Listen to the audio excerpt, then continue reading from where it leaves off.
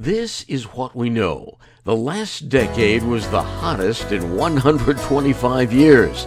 We are losing $1.2 trillion of Arctic ice each year. CO2 is at its highest in 2 million years, and scientists say we caused it. Good morning, I'm London Mitchell, and on Towpath Radio, we are staying in contact. Last month saw the most tornadoes ever recorded in March in the United States, and it was the second record-breaking March in a row. Earlier this week, there were more than 30 tornadoes reported through the South. In general, scientists are seeing more severe weather earlier in the year, and yes, climate change is likely a factor. And yes, that's our topic this morning, climate change. My guest is Bob Clark-Phelps, representing the Citizens Climate Lobby. Our group has the goal of getting meaningful climate policy enacted at the federal level. And what I mean by meaningful is something that's really going to put a dent in the carbon dioxide emissions that are fueling global warming. So we work at the local level. We're organized in local chapters, like the one that I'm involved in is right here in Perrysburg, and we have one in Toledo. But all of these chapters across the country are all coordinated and working toward the same goal of getting federal climate policy enacted. There's a lot of pushback from various segments of our society that challenge the idea of climate change. Well, I think that's changing somewhat. There's certainly a wide, diversity of opinion about the subject. But what I've been lobbying and going up to Capitol Hill for 5 years now. And what we're seeing is that there's a shift, and very, very few people deny right now that climate change is happening or that human beings are responsible for it. I think there's the tone of the debate is shifting more toward, well, exactly how serious is it? What do we need to do about it? Can we just kind of live with it and adapt maybe, right? We'll just put up seawalls, or farmers will plant different types of crops that, can deal better with drought or something like this. So there are a lot of folks that feel that maybe we can just kind of get by and we don't need to make any big changes. I belong in the group that says, actually it's quite a serious issue, and it's just, we're seeing the beginning of it now, but it's going to unfold and it's going to become, more crisis prone as we go further along, unless we take the steps right now to kind of redirect. So that's the debate that's going on. Basically, how much do we really need to do about this? Do we need a big policy, or can we just kind of tweak things around the edges? And I think the way that we deal with this is we really need to have more discussion, more dialogue. It has to be civil and respectful. We're not putting anybody down. We want to listen to everybody and get their input, but we have to call attention to what we're seeing, right? The facts are here, right here in Wood County, Ohio, where I live. In 2019, it just kept raining all spring long, and farmers could not plant 40% of their fields. Okay, this is a fact. In Detroit, in June of last year, they got 6 inches of rain in 3 hours. That's essentially 2 months worth of rain in 3 hours. Well, our infrastructure isn't built to handle that. So of course, they got flooded. And these things that we're seeing are parts of a trend. They're not just outliers. They're not flukes. It's a well-documented trend of more storms, more intense storms, more rainfall, more intense rainfall. And these are the things that we have to bring to people's attention and say, all right, these are the warning signs. Now it's time to act, so that we don't let this spiral into, a range where we really can't manage it anymore. You say now is the time to act. I've heard people say maybe it's too late to act. Yeah, that's something we have to be careful of in terms of how we use our language. And I guess there's a fine line, right? We want to make people aware that this is a serious issue, and that we can't just ignore it. At the other time, we want to avoid the extreme of kind of doomism, right? And make people feel like helpless and despair that it doesn't matter what we do anymore. That's just not true. Yes, the longer we go on without taking action, the worse things will ultimately get. That's true. And so we do need to act. And there's a certain amount of global warming right now, and a certain number of impacts that are kind of baked in, and that no matter what we do, things are going to get warmer. That's just the fact. We're going to have more heat waves. We're going to have more droughts.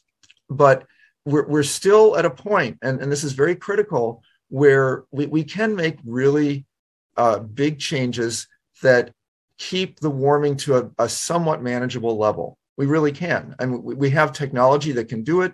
We have a lot more awareness among both members of Congress, people in the street, that this is a serious issue. So I think this is the perfect time. Now there's no time like the present. We just need to get on it and say, let's put the policy in place. Well, this is what they call the midterm election. Every member of the House of Representatives is up for re-election. Is climate change something we should be discussing or making our congressional representatives pay attention to? Oh, most definitely. And we understand that there's a lot going on in the world, right? We're coming off the heels of the pandemic. Still some concern there about whether, some other variant might come back. We have this war going on in Europe, Russia invading Ukraine. There's a lot in the headlines. And of course, people's just everyday concerns about inflation and, making ends meet. So we understand that most people don't walk around thinking about climate change the first thing in the morning. But at the same time, we can't just keep pushing it to the back burner and say, well, we'll get to that later. We've been doing that now for 30 odd years. I mean, this is not some kind of new phenomenon that we just woke up and learned about today. So the reality is that it has always been kind of pushed to the back. And now those kinds of events that I talked about, plus much more dramatic ones, I mean, the wildfires out west, the very intense hurricanes, we are seeing the signs of what will come in even greater numbers. So yes, we need to speak to our members of Congress. We need to say that we expect them as leaders to be able to deal with various critical issues all at the same time. So they have to, on top of all those other issues I listed, they have to make climate change a priority. And they'll only do that if they hear from us that it's a priority. I'm London Mitchell, and this morning my guest is Bob Clark-Phelps, representing Citizens Climate Lobby. Our topic, global warming, its impact on climate change, and the resulting extreme weather conditions. So, what is it that we can do to make a difference? A lot of people are interested in what they can do in their own homes, and that's perfectly sensible. I mean, there are a lot of things that we can do to reduce our own, carbon footprints, let's say, individually. Just simple things like replacing your light bulbs if they're incandescent or fluorescent, replacing them with LEDs, which use a lot less energy. Taking those steps that we know will reduce our energy usage. If you've got a drafty house, seal up the leaks. If you have a car and you're thinking about it's maybe time to replace it, well, maybe now's the time to look at a hybrid car or even an electric vehicle. There are a lot of things that we can do as individuals, but as everyone acknowledges, the problem of climate change is really global. So that means that it depends on what people do across the entire world. And we know that in places like China, they're continuing to build coal-fired power plants, right? They're building them now. And when they build them, they're gonna stay in operation for decades. So that says that whatever we do at the individual level, and that's all worthwhile, all things we should be doing, part of our effort needs to go toward influencing Congress to take the right policy steps. Because when we get a national policy in place here in the United States, especially the right kind of policy, it's going to spur international action. It's going to push China, India, other major emitting countries to adopt similar policies so that we can have a coordinated global response to this global problem. That's just essential. We just have to do both. We have to take steps in our private lives, but we have to reach out to members of Congress as well. You, Robert Clark-Phelps, and I have chatted in the past about this issue of climate change. You have always presented yourself as a strong advocate. Is it possible for one person, one advocate, to make a difference? It's easy to feel that your own voice, your opinion really doesn't matter. And that's because we have a political system that is big and sometimes feels frustrating. It feels like things just don't get done. Well, what I want to make sure people understand is when your voice is being raised, when you speak up in an organization or with coordination with thousands of other volunteers across the country, that's where the impact is made. It's not just you. It's really that you're being part of a campaign, you're being part of a movement. And I'll give you a quick example. We have a member of our chapter here who helps out in a lot of our efforts. And we had a campaign to try to convince the mayor of Perrysburg, Tom Mackin, to endorse the Energy Innovation and Carbon Dividend Act. And this volunteer went out and said, I can help with that. And she started talking to neighbors, talking to friends, and she got easily a dozen people signing a petition to the mayor, encouraging him to endorse the bill. And we brought all those petitions in, all those signatures. We had a total of about 40 of them. And we met with the mayor, and he agreed. And he said, okay, I'm on board. I'll endorse this bill. And so that's just, one little example of somebody going out and doing something that they could do in their neighborhood among their friends to make a difference. And now his name is on this bill as having endorsed it. And that adds up with all the other endorsements. We have over 1,000 prominent individuals across the country who've endorsed the bill. And every action adds to that. You say this is one little thing that somebody does, but I look at that as something major. All politics, they say, are local, and this was a great effort. One of the things that we talked about, or you mentioned earlier, was that there's some discussion about whether we need to take on this climate change issue head on as the big issue, or maybe there are ways to tweak our lifestyles and just accept it.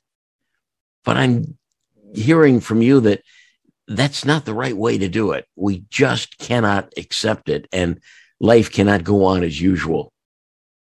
Well, we're going to need to adapt. And, a lot of cities are adopting climate action plans right now.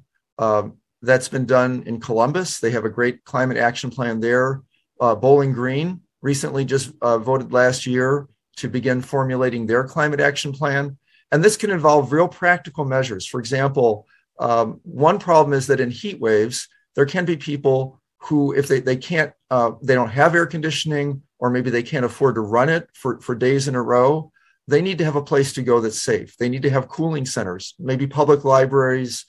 So these are places that, the city can take steps to say, are there cooling centers in all these neighborhoods so that people who need to go there to get relief from heat waves can do so? That's practical. It's on the ground. It's necessary.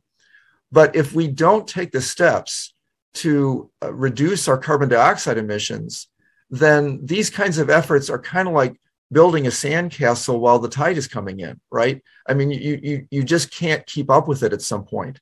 So again, we need to do both. We need to adapt, but we need to mitigate. We need to reduce those emissions so that our adaptation measures can be successful. Otherwise, we end up getting overwhelmed. So that's why we need to work on both. Citizens Climate Lobby. How does somebody find out more information about what your group is doing? It's real simple. Just you go to the internet and navigate to citizensclimatelobby.org, or just do a search for Citizens Climate Lobby. We have a great website. There's a green button there that says join. And if you click on that, you'll enter your email and you'll get into our roster. And that will do a couple of things. One is you can kind of look around on the site and find out about the activities, speakers, there's a monthly call for the entire country, and they have a great speaker on that. It's on a Saturday. The timing is usually about 1 o'clock in the afternoon here. So you can listen in and find out, at the national level what's going on. But then also, once you sign up, you'll be added to the roster and you'll get notices of our meetings at the local level. So as I mentioned, we have here in Perrysburg a chapter, and we have one in Toledo. And you'll find out, okay, when is that local meeting? Where is it? In Perrysburg, we meet every Wednesday, the third Wednesday of the month, and it's at the Way Public Library. So, it's from 6 p.m. to 8 p.m. You can either come in person or you can attend by Zoom. We always do kind of a hybrid. So if you're a little further away or you just are more comfortable staying home, you can do that. And you'll find out what we're doing. So, for example, right now, one of the things I'm working on is we're working to get a resolution passed in the Bowling Green City Council endorsing this federal bill, the Energy Innovation and Carbon Dividend Act. 5 of the members of the council have already endorsed the bill as individuals, and we're now working to get a resolution passed in council. So you'll find out about efforts like that. We're also partnering with Partners for Clean Streams to do an Earth Day service event and help out at the Glass City Marathon. And that website address again is citizensclimatelobby.org. I want to thank my guest, Robert Clark-Phelps, for his insight. I invite your comments at my website, londonmitchell.news, or via Twitter. And please join us again at the same time next week when we will again be staying in contact. Have a great weekend.